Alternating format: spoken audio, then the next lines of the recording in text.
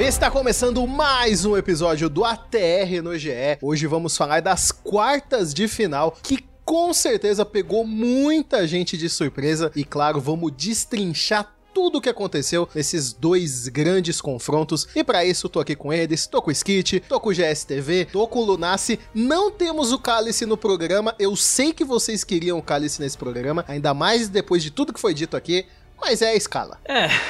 Bom dia, boa tarde, boa noite pra todo mundo. Tô triste porque o Dudu sabe que eu sou fã de 5 jogos e também porque não tenho aqui, né, meu querido, meu amigo do peito Dark Cálice pra eu fazer certas indagações sobre coisas que ele disse, mas a vida segue, né? E a gente tem que falar dessas quartas de final que de fato foram surpreendentes, acho que é a palavra certa. Por um lado, foi legal porque 4 horas da tarde eu estava livre. Então, assim, foi uma surpresa muito grande nesses 2 dias de ter esse tempo extra. Mas pelo outro, também sou fã dos 5 jogos, Lunassi. Estou no seu time pra essa. E, assim, o da Rensga era mais esperado, era mais possível, mas o da Red, uma vitória da Red era beleza, mas o 3-0 e o 3-0 da forma que foi, rapaz... O jogo é jogado, né, gente? Aquele salve aí pra todo mundo, bom apetite, o cafezinho, um ótimo cafezinho aí pra todo mundo tá acompanhando. E assim, de todas as pessoas que não esperavam, tem o Cálice,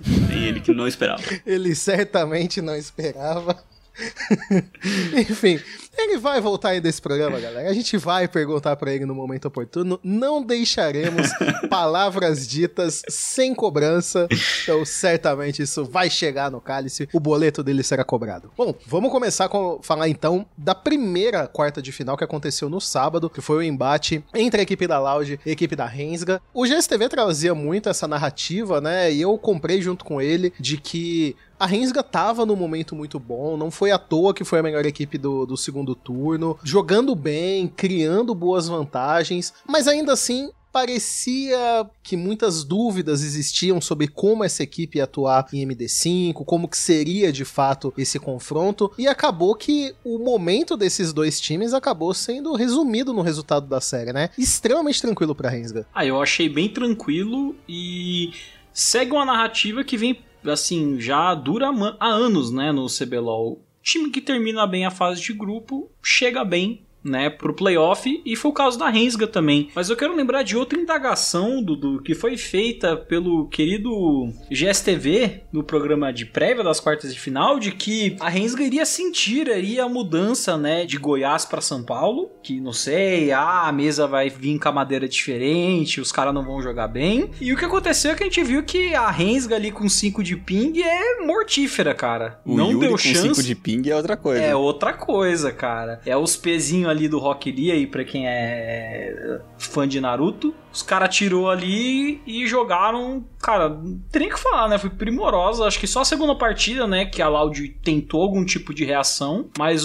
tanto o jogo 1 como o jogo 3, sublimes por parte da Rensga. O time inteiro, né, cara, não vou falar só dos coreanos, o time inteiro da Rensga jogou demais. O Damage apareceu muito bem nesses playoffs e deixa um gostinho legal. Eu acho que o único que foi mais o role player, assim, o cara que fez seu papel foi o Chiari. Chiari não teve muito destaque em nenhum dos jogos, mas também não tava de Gwen, nem nada. Acho que só o último que ele tava de Camille, que ele puxou um pouco mais a responsa. Mas de resto ele fez o que ele tinha que fazer. Chegou no flanco quando precisava, fez linha de frente quando precisava. No jogo de Renekton, que foi o primeiro, também tava lá pra cumprir um pouco do gap do Yuri, que começou meio mal, e depois o resto do time só levou. Enquanto a bot lane, Trigo contra Damage versus o BRTT e o Lucy vai ser, ó, muito bom de ver.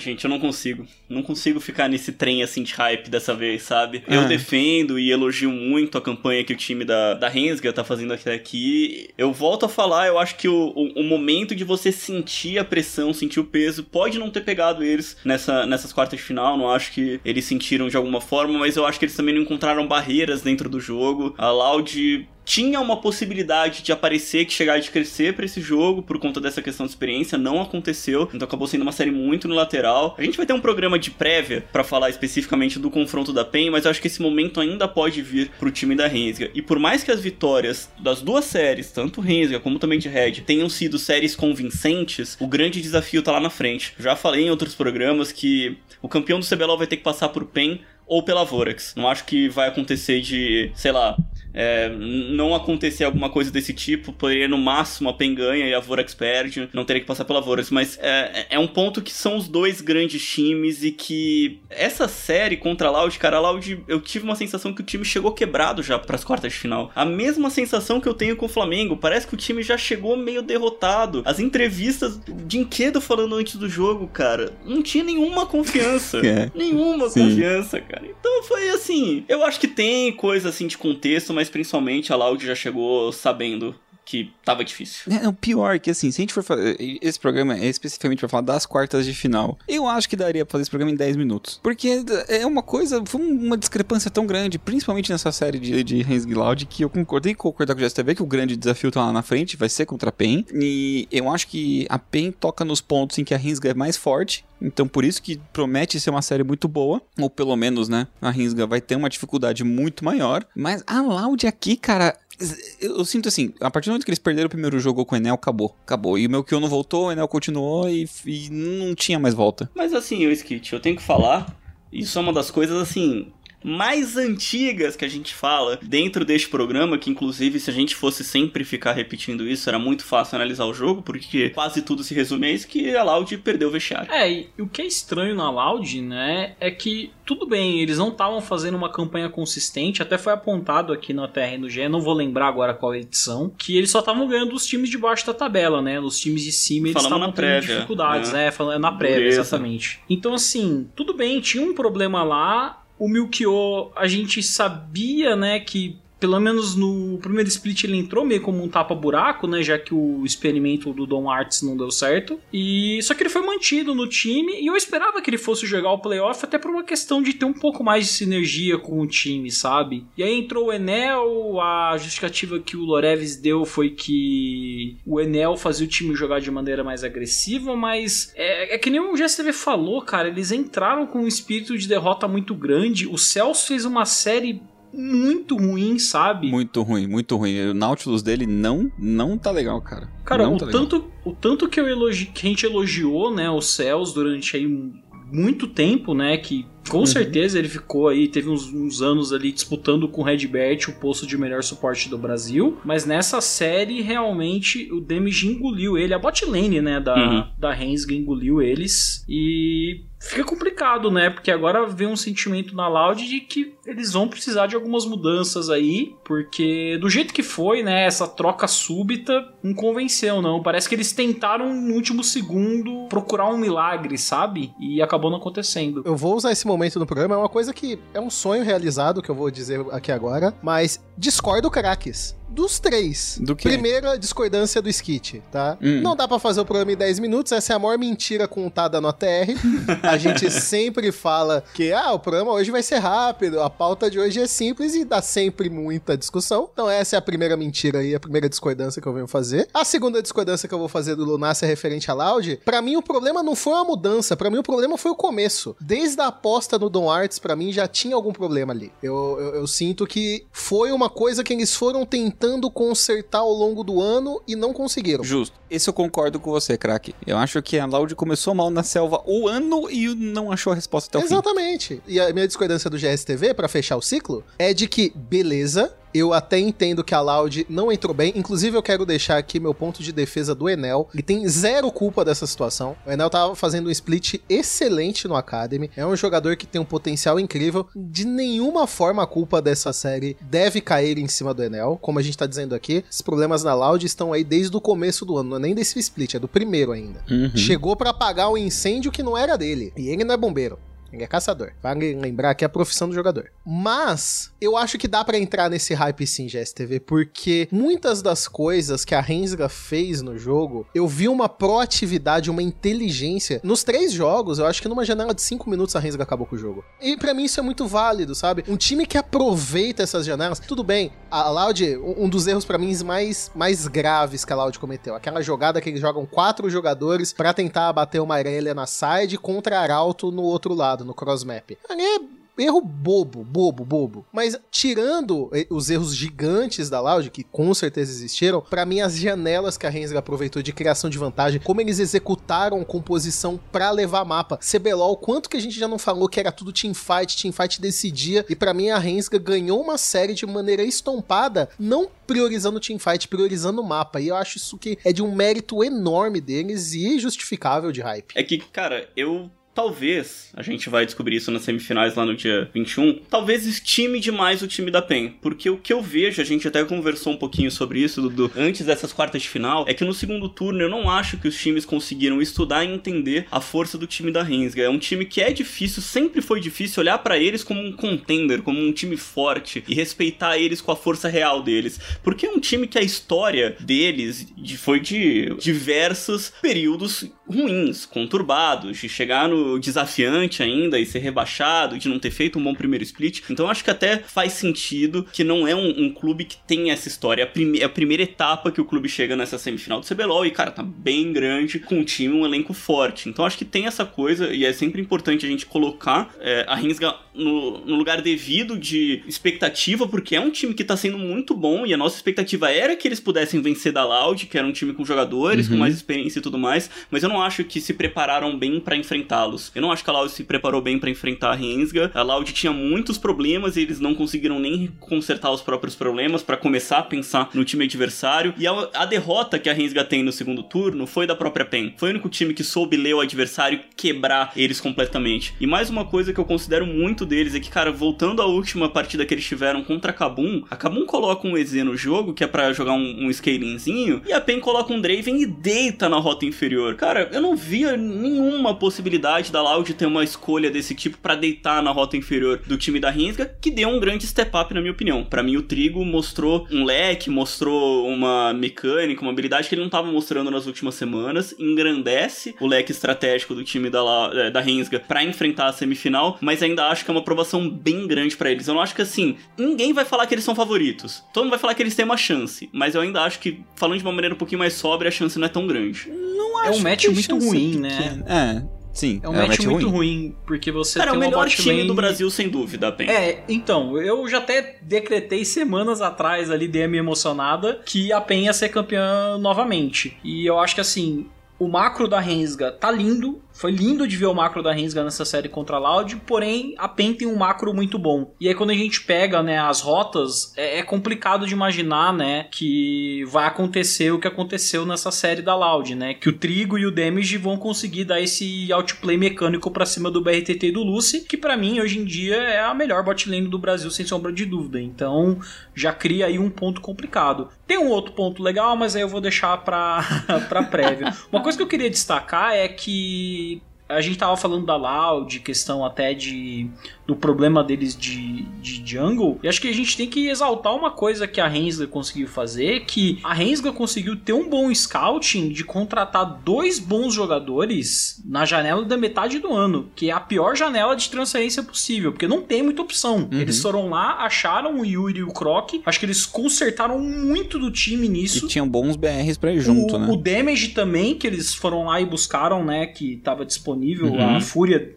colocou à disposição e montaram um time, né? Acertaram tudo, também o Trigo dando step up, mas foi um ponto onde a Loud falhou, né? A Loud falhou em achar um jungler, por exemplo. Certeza. A gente sabia, né? Eu olhando assim o escopo das equipes começando esse CBLOL, no primeiro split ainda, as posições que existia mais carência eram jungle e top, porque não tinha jungle o suficiente para todos os times, não tinha top laner o suficiente para todos os times. Então o pessoal foi buscar lá fora, a Loud também foi buscar lá fora, só que não deu certo, sabe? Então acho que entra também naquela parte de gerenciamento do time, né? De ter ali um scouting, de achar um jogador e falar, pô, esse cara aqui é bom, porque, sei lá, imagina o Croc jogando na Loud, tô dando uma opinião aqui. Poderia ser uma coisa que poderia ter acontecido, não sei. Então, assim, acho que muito mérito pra Rensga dos jogadores que eles encontraram, porque eu não tinha, assim, as informações que eu tinha dos 2 jogadores não eram tão positivas assim. O Yuri tava no pior time da Challenger Series coreana no ano passado, mas veio pro CBLOL, mostrou um bom trabalho. O Croc não tinha um repertório também favorável, mas dá pra ver que a Rensga, tipo, de fato olhou bem próximo pra esses jogadores e conseguiu ver ali o potencial. O Yuri, ele era um monstro na solo queue, né? Sim. O Yuri é muito bom solo queue coreano, mas acho que o maior ponto é que o time clicou junto, sabe? Jogadores que são bons mecanicamente, que se clicaram junto e todo mundo faz seu papel muito bem, porque o Croc não é o Shrimp, mas ele funciona tão bem com o Yuri que ele consegue ter um efeito similar, assim, de dominar o adversário, porque ele libera muito bem suas rotas, ele joga muito bem nas suas vantagens, e isso dá um ritmo pra Rensga que é muito forte, que a Loud, que durante o ano todo foi um time lento, que foi um time metódico, tinha zero chance de jogar contra. E o Damage atuando mais próximo ao Croc, né, eu senti essa... mudança. A Rensga...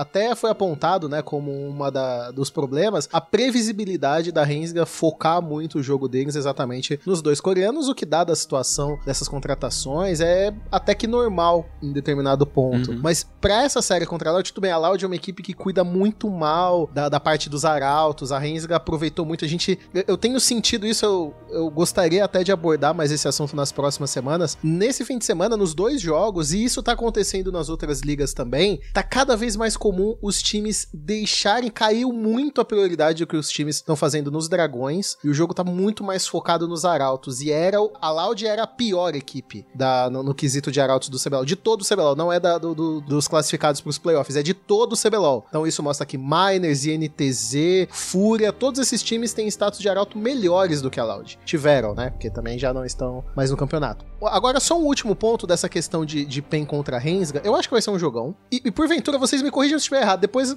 que eu terminar a gravação eu vou ouvir isso de novo, mas mandem aí nos comentários, sempre usem a hashtag ATRNoGE pra conversar com a gente. Eu porventura fui assistir esse jogo de Rensga contra a PEN pra fazer a preparação, se minha memória não falha muito, era GSTV e Skit que estavam no pós-jogo dessa partida.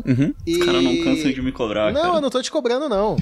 E eu lembro que, se eu não me engano, o GSTV... Isso não tem nenhum mês, esse jogo não tem nenhum mês. E o GSTV... começou, e na época, assim, eu não tô dizendo que ele tava errado, ele tá super correto na época, e ele aponta que a Rensga tava se concretizando como 6ª força do campeonato naquele momento, que mesmo da derrota ele tinha gostado do que tinha visto. Eu assisti esse jogo essa semana, e se eu não tô confundindo os jogos, foi do PEN e Rensga que você comentou isso, que teve Draven e Leona em cima da Tristana. O Trigo até pegou bastante kill de Tristana no jogo, mas acho que o Yuri tava de Lucian, não conseguiu atuar muito bem, não conseguiu criar pressão em cima da rota do meio, que era o esperado.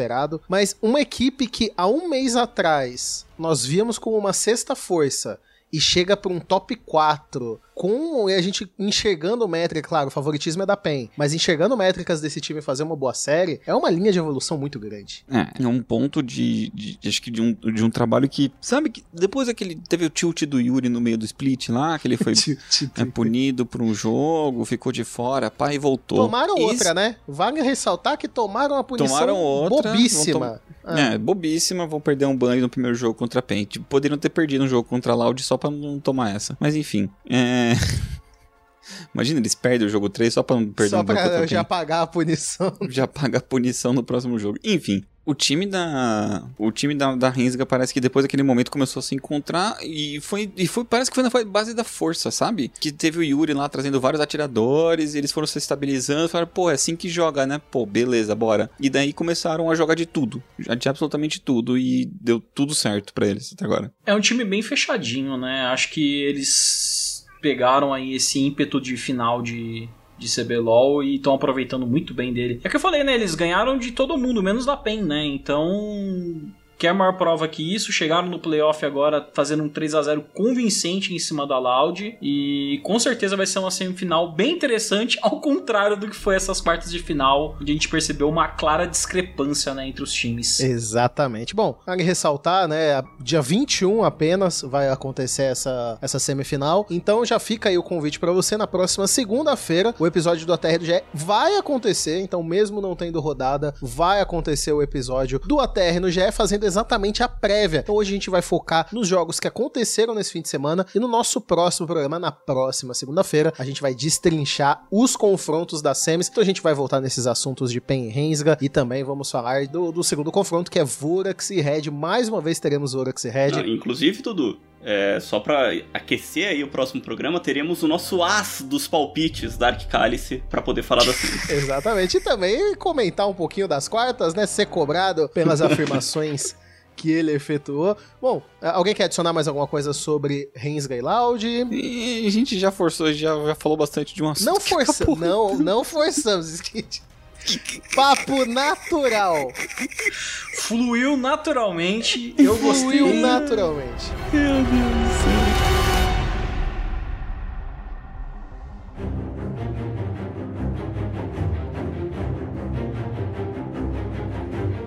Bom, vamos pra próxima quarta de final que aconteceu nesse domingo, que pouquíssimas pessoas acreditavam que seria uma série fácil pra um dos lados. Havia quem acreditava num 3-0 do Flamengo, mas eu sinto que ninguém acreditava muito num 3-0 da Red, e foi exatamente o que aconteceu. Um jogo muito bom. O primeiro jogo eu gostei bastante, foi um jogo que a Red se sobressaiu, mas ainda foi um jogo ali disputado. Eu sinto que o Flamengo fez um bom draft na primeira partida. Aí o segundo jogo, um verdadeiro atropelo. Em 3 minutos o jogo já estava definido. E a terceira partida, eu acho que o Flamengo volta a ter um draft interessante, faz boas teamfights, cria vantagem, chega a entrar na base com potencial de finalizar o jogo e acaba perdendo. Eles afobaram naquele finalização de jogo. Muito, eles afobaram. muito. Barão roubado. Quebra, né? O Barão roubado também, que segurou muito aquele jogo. O Tutis viu.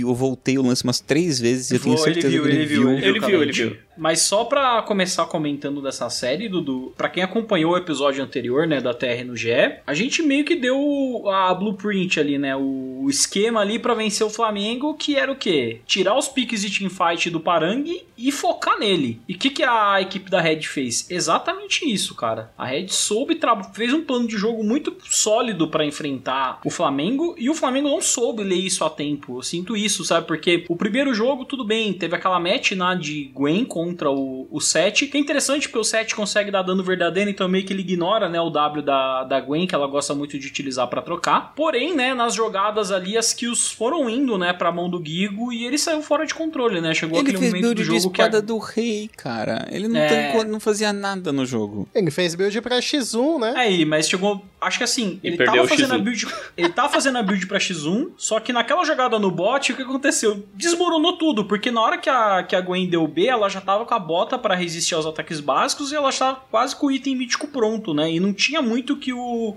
Seth conseguir fazer. Assim, não tinha como ele vender os itens e ir atrás de outra itemização. Ele tinha que terminar a espada do rei e depois focar em outras coisas, né? Então, assim, foi pego ali no contragolpe e não teve muito o que fazer. Acho que até foi um erro muito grande do Flamengo nessa série ter deixado a Gwen passar em 2 jogos. Eu comentei também que eu não gostava do Parangue jogando de Lucian, que por mais que a lane phase dele fosse muito dominante, ele não funcionava em teamfight também com esse campeão, mas não foi nem o caso desse jogo. Esse jogo aí foi completamente campado.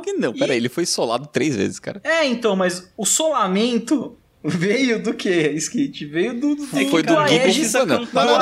Não, eu quero ver ele fazer essa curva. Não, vai, Lunassi, eu quero ver onde você vai virar essa bola. O solamento, principalmente, ele veio do começo de jogo do nosso querido aí jungler Aegis ter feito ali a barraquinha, porque era isso que tinha que fazer pra neutralizar o Lucian no começo do jogo. O Aegis foi top uma vez. Ele foi uma vez, pegou uma kill e foi embora. E depois mas ele o precisava Lucian pra desequilibrar o matchup, cara. Eu precisava pra desequilibrar o matchup. Nem uma barraquinha, cara. Ele foi lá, matou e depois o Lucian voltou da base pra rota e morreu de novo. Foi ali um... que é uma barraca muito pequena, cara. Tô tentando agora desviar desse argumento. Que ele botou ali, pô. Ele foi pra passagem, um drive-thru de kill. Foi lá, pegou ele fez um depois... drive-thru, ótimo. Ele fez um drive-thru ali, mas nesse drive-thru eu acho que já desequilibrou a matchup. Não, mas e depois, o solamento foi o que o Gigo falou pro Parangue depois desse jogo. Solamento, brother. Aqui, assim, solamento. Mas uma coisa assim, que eu fiquei indagando. Sério, cara, que o Flamengo não percebeu, até pela maneira como o draft foi construído, que o foco deles ia ser o Parangue. Onde que tava o Ranger, sabe? Tipo, o Aegis passeando do top toda hora, assim... Tá bom, no segundo jogo não, né, o Skit? Mas no primeiro a gente viu o Aegis participando bastante da top lane. Então, assim, Cadê o Ranger? O que o Ranger tava fazendo? Tipo... GSTV, você que ficou de fora, cadê? Eu não achei, não. Não, mas eu também não achei, não, porque... Falando especificamente do primeiro jogo, era 7 contra Gwen, né? A matchup da primeira partida. Isso. Sim. Cara, teoricamente, o 7 consegue bater bastante na Gwen no começo, né? Os níveis iniciais são bem favoráveis pro 7. E a primeira troca na lane entre os dois foi o Parang errando tudo. O Gigo deu metade na vida do... foi um Parang. 4 ataque básico, assim, um negócio assim, foi bizarro. Não tinha Ranger que defendesse aquilo, não tinha a Aegis que tava criando aquilo. O Parang perdeu muito da pressão que ele poderia exercer naquela rota, simplesmente no nível 1. Não dá pra tirar o peso do Parang, não, porque assim, o FNB não teria tomado aquele pau no top. Mas, cara, o que você tem que ver é o seguinte... Acho que a concepção, a ideia de série do Flamengo era que o Parang pudesse se virar. Mas eu não acho que eles deram condições pro Parang jogar isso, sabe? Tipo, pô, beleza, você vai dar um last pick pra ele, ok, você vai escolher o matchup. Mas, cara, é muito diferente você escolher o matchup a você ter a Gwen e ter um favorecimento do seu caçador. Não dá pra você contar que o cara vai jogar sozinho. É muito mais forte você dar um pick pra ele que ele vá ter a pressão e você coloca um pouco de recurso e ele snowball, e não que ele se vire no jogo, que ele seja capaz de se virar. A gente até durante as prévias, uma das coisas que o Kari se defendeu muito é que o Gigo não ia dar conta de jogar contra o Parang. Só que, cara, você coloca um campeão de snowball e coloca uma kill na mão do cara, acabou, velho. Não tem Parang que fique segurando a rota, não tem matchup que você sobreviva a essas rotas com um campeão que tá dando snowball pra cima de você, que você tem Ignite, você tem TP, o time tá controlando, tá rodando melhor. Então acho que a própria leitura e ideia de série que o Flamengo teve de preparação pra como eles iam utilizar o Parang, pra mim foi errado. E a leitura da Red foi muito boa, porque quando você tira o Kennen e também você tira o Jayce, os dois são campeões que eles têm lanes tranquilas contra a Gwen. Eles não ganham da Gwen, mas eles têm lanes tranquilas. Mas depois do buff do Kennen era... Mano, qualquer time que fosse jogar contra o Parang era instaban o Kennen. Acho que não tinha nem que pensar. Eu concordo. Pra quem não sabe, o patch 11.15, que vai ser jogado até o final, o Kennen recebeu um buff sequencial, né? Já tinha recebido no W, nesse patch foi no Q. Então, cara, era pedir tá muito bom, ter um inclusive, problema. Era pedir pra ter um problema você deixar esse Kennen aberto. Mas o Jayce também era uma match boa, assim, pro Parang jogar, sabe? Porque o Parang é muito efetivo de Jayce, né? Mas acho que a leitura da Red foi muito boa. Cara, eu não passo esse pano pro Parang, não. Eu tô revendo aqui o early game do jogo 1 e ele perdeu sozinho o matchup top. Sim, ele perdeu sozinho. Ele perdeu no level 1, ele perdeu no level 1. Exatamente, daí jogo 2 com o Lucian, beleza, realmente, morreu. Mas depois ele perdeu sozinho também o matchup top, de se jogando na Gwen e morrendo. E, mano, foi uma série muito ruim do Parang, em quesito mecanicamente falando. Jogo 3 também apanhou horrores pra Camille. Então, não passo pano nenhum pra ele. Você acha que o Flamengo não soube reagir com uma atuação aquém do eu acho que Parang? Eu acho que foi isso. Eu acho que eles, mano, viram o Parang que tava jogando mal e não soube falar, mano, e aí, o que a gente faz agora? Que nosso top laner estrela tá mal. Porque o Parang, assim, junto com o Redbert acertando o engage, normalmente vinha o acerto, né, do engage do Redbert, e tinha um Parang dando follow-up na teamfight com o campeão e conseguindo colocar bastante dano, né? É isso que acontecia normalmente quando o Flamengo vencia as teamfights. Eu via muito isso dos dois sendo protagonistas, né? E o Parang meio off ficou ali nas mãos do Tuts e do Netuno, né? Pra tentar fazer esse trabalho, mas acabou não conseguindo, né? O gap que o Gigo abriu nos 2 primeiros jogos foi uma coisa assim surreal. Eu até voltei aqui no jogo 2, né? Teve o lance em cima do Parang, que foi a rotação do Aegis do Jojo, que eles foram top pra pegar a kill em cima do Lúcio, porque aguentava o quê? 10 minutos atrás. Tava numa situação um pouco mais complicada, com 4 minutos. Daí teve a play bot do dive do Flamengo, que foi um dos piores dives do ano do CBLOL, que eles entregaram o jogo ali. Na sequência, 6 minutos de jogo, o Gigo voltou pra lane de TP, foi pra cima do Parang, e o Parang deu dash pra frente em cima da Gwen, e morreu. E daí acabou a lane. E eu vou fazer o que pra um cara desse? Cara, não é que eu passo... Assim, eu não passo pano pro Parang. Eu acho que a escolha de como o Flamengo tá jogando com ele, ou jogou, esse final acho que foi errada. E, tipo... Justo. Não dá pra você esperar que ele vá ganhar sozinho o jogo, sabe? E basicamente eu sinto que era isso. Era tipo, mano, deixa o matchup que seja um matchup confortável, mas, cara, não existe matchup confortável contra campeão que snowbola, contra um time que aos 4 minutos o suporte tá no top junto do jungler. Então, tipo, cara... é muito difícil você querer dar conta do jogo só dessa maneira, sabe? Eu não acho também que eles tinham outras forças no mapa. O Tuts tá apagado, o Netuno nunca foi o cara pra receber recurso dentro do time. Então, assim, é mais ou menos toda a pressão e preparação ou ideia, talvez, era que o Parang ia ganhar sozinho a rota e snowballar o jogo. Bom, a Red sabia que o Gigo não ia ganhar sozinho a rota e deu o jogo na mão dele. Você acha que teve um pouco da mesma parada do jogo passado em que o Flamengo não se preparou direito pra Red e só mamou? Eu acho que sim, mas o ponto pra mim, ou eu foi acho que é mais ou menos se preparou bem demais?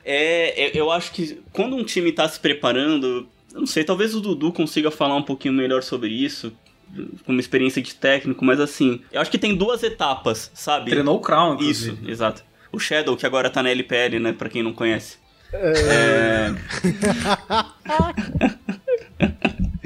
Ai, a mentira vai aumentando, gente, desculpa. Enfim, eu acho que tem mais ou menos 2 etapas. Você tem que corrigir os seus problemas antes de pensar em jogar pra explorar o time adversário. Eu não sei se necessariamente isso é uma verdade, mas eu vejo que os times normalmente fazem ou pensam assim. Concordo. Então, a preparação pra mim do Flamengo pra essas quartas de final é resolver a casa deles. E já não deu. Entendeu? Já começou mal. E a Red se preparou pra atropelar o ponto forte do Flamengo. Então, assim, quando você coloca esse encontro dentro do jogo, é uma disparidade muito grande, porque a Red sabia tudo que os caras iam fazer e nem eles sabiam direito o que eles iam fazer. Tava meio perdido, assim, deixa o Parang jogar, mas tava complicado. Eu concordo muito, GSTV, e eu parto desse princípio. Eu acho que você sempre tem que olhar pros seus erros, né? Eu já, em diversos programas, eu sempre ressalto que tem muita equipe que é um tanto quanto egoísta, não é egoísmo a palavra. Tem equipes que são um tanto quanto desatenciosas com os próprios erros. E então, aconteceu uma série ruim, foi o draft, o problema foi o draft. Não tivesse draftado daquele jeito, teria sido diferente. Eu sinto que muitas equipes têm essa dificuldade, às vezes, de olhar para os próprios problemas antes de tentar pensar no que eles vão fazer contra determinado time. Eu acho que é um equilíbrio entre as duas partes. Você, claro, tem que fazer uma preparação específica, mas você tem que se preocupar mais com o que tá acontecendo dentro. E aí eu acho que o Flamengo passa por alguns fatores que são de muito difícil resolução. Eu posso estar falando uma inverdade aqui, mas eu sinto que todos os jogadores do Flamengo estavam sob uma pressão muito grande. Sim. Desde torcida a questões internas da organização. E eu sinto que dentro de uma série, quando as coisas não começam a dar certo, isso vai pesando de uma maneira pior do que normalmente pesaria. Eu até comentei, né, que primeiro jogo de uma MD5 é aonde você pode errar, é aonde você pode tentar fazer um teste. E eu sinto que o Flamengo não tinha esse teste. E o primeiro jogo foi muito definitivo na questão de como eles reagiram na série. E ainda mais depois daquele segundo jogo, porque as coisas deram errada no primeiro e desastrosamente pioraram no segundo. E aí o teste do Flamengo veio no jogo 3, que pra mim o pique de Akali nas mãos do Parang é uma coisa que numa série como essa você tenta no primeiro jogo. Parang não tinha jogado de Akali acho que no ano. Eu não lembro de um jogo de Akali do Parang. Eu não sei, me soou como uma tentativa de até mesmo desesperada de tentar resolver o problema. Então, Dudu, é porque quando você olha pro Flamengo, né, a gente até ficou programa após programa falando, não, tá tendo crise, não tá tendo crise, e a gente sempre falava, não, tá tendo crise. Mesmo as semanas que eles estavam ganhando um jogo e perdendo o outro, dava pra sentir que o clima não tava bom. E aí, inclusive, evoco aí, né, conhecimento meu musical, pra falar que a situação do Flamengo lembra muito aquela música Meu Barraco Caiu, do Teodoro Sampaio. Que é um clássico aí do sertanejo. Então, assim, eu concordo com a linha do GSTV 100%. Você tem que arrumar primeiro o seu time, achar uma identidade pra ele, como que eles vão jogar. Eu acho que o Flamengo tava ali no Hail Mary de o Parang vai salvar a gente, sabe? Numa teamfight. Eles estavam sempre jogando dessa maneira. Quando a Red conseguiu atacar esse ponto e o Parang já não tava bem, né, individualmente, como foi o caso de hoje, dificultou bastante pro Flamengo, porque não deu nem tempo deles irem atrás de buscar o que era as dificuldades do time da Red, sabe? Eles não estavam sincronizados, alinhados pra jogar essa melhor de 5. Acho que esse é o ponto. Esse é um time que, mesmo com as mudanças, a entrada do Tuts, ter feito inícios bons de campanha regular, tanto no primeiro como no segundo split, acho que o barraco caiu e a data de validade dessa line já se foi. Assim, uma uma semelhança pra mim. Eu acho que tanto o Loud como o Flamengo, agora eu falei um pouquinho quando a gente tava falando sobre Hensg e Loud, mas pra mim os dois times chegaram muito quebrados pra essas quartas de final. Parece que esse prazo de validade já tinha vencido antes pras duas formações. Pra Loud, acho que culmina na substituição de um jogador logo antes. A Red substituiu também, mas não passa pra gente de nenhuma maneira essa sensação. Eles substituíram um jogador que não era o ponto que faria a equipe perder e que a gente sabia que a troca do Gravitar podia só crescer, só somar pro time deles, então não é uma substituição que causa um alarme, que passa um medo sobre como o time tá jogando. E o Flamengo a gente viu desde a sexta semana essa crise se instaurando, esse problema de como eles estavam lidando com as derrotas, de como que eles estavam evoluindo e pararam de evoluir dentro da competição. Só ganharam da Loud, a gente viu a Loud, o que tinha acontecido com eles no sábado. Então assim, chegou bem difícil para essas quartas de final, com uma casa cheia de problemas. Já cravei aqui umas semanas, esse time vai mudar. Não sei em volta de quem, não sei quem que vai ser aquele pilar que o time vai reconstruir em volta, se é que vai ter alguém que eles vão manter ou vai trocar toda a formação, troca todo mundo. A mesma coisa lá, eu acredito que vai ter mudanças no time. O Nassi falou sobre a mudança do caçador, que é difícil fazer no meio de temporada, né, entre as etapas do ano, mas é pra mim evidente que esse time do Flamengo agora chegou no prazo dele, porque a cobrança foi muito grande o que eles passaram nesses últimos meses. O que eu ia comentar, GSTV, é que eu tenho quase certeza que foi você que disse isso, e aí pra não dizer que eu só fico te cobrando, mas te elogiar, obrigado. Eu acho que um dos jogadores também que há uma dependência do Flamengo, porque quando foi colocado esse ponto do Parangue, né, que o Lunassi disse que o Parangue é um jogador que precisa aparecer, dependiam dele, principalmente nas teamfights, eu acho que lá na primeira etapa ainda, no primeiro split, você teceu um comentário sobre o Redbert, de que aparentava que o Flamengo precisava de todas essas iniciações do Redbert pra fazer as coisas funcionar. Tenho quase certeza que foi você. Desculpa se não foi. Fui eu. Quiser ganhar o mérito sem ser, não tem problema. Tudo bem.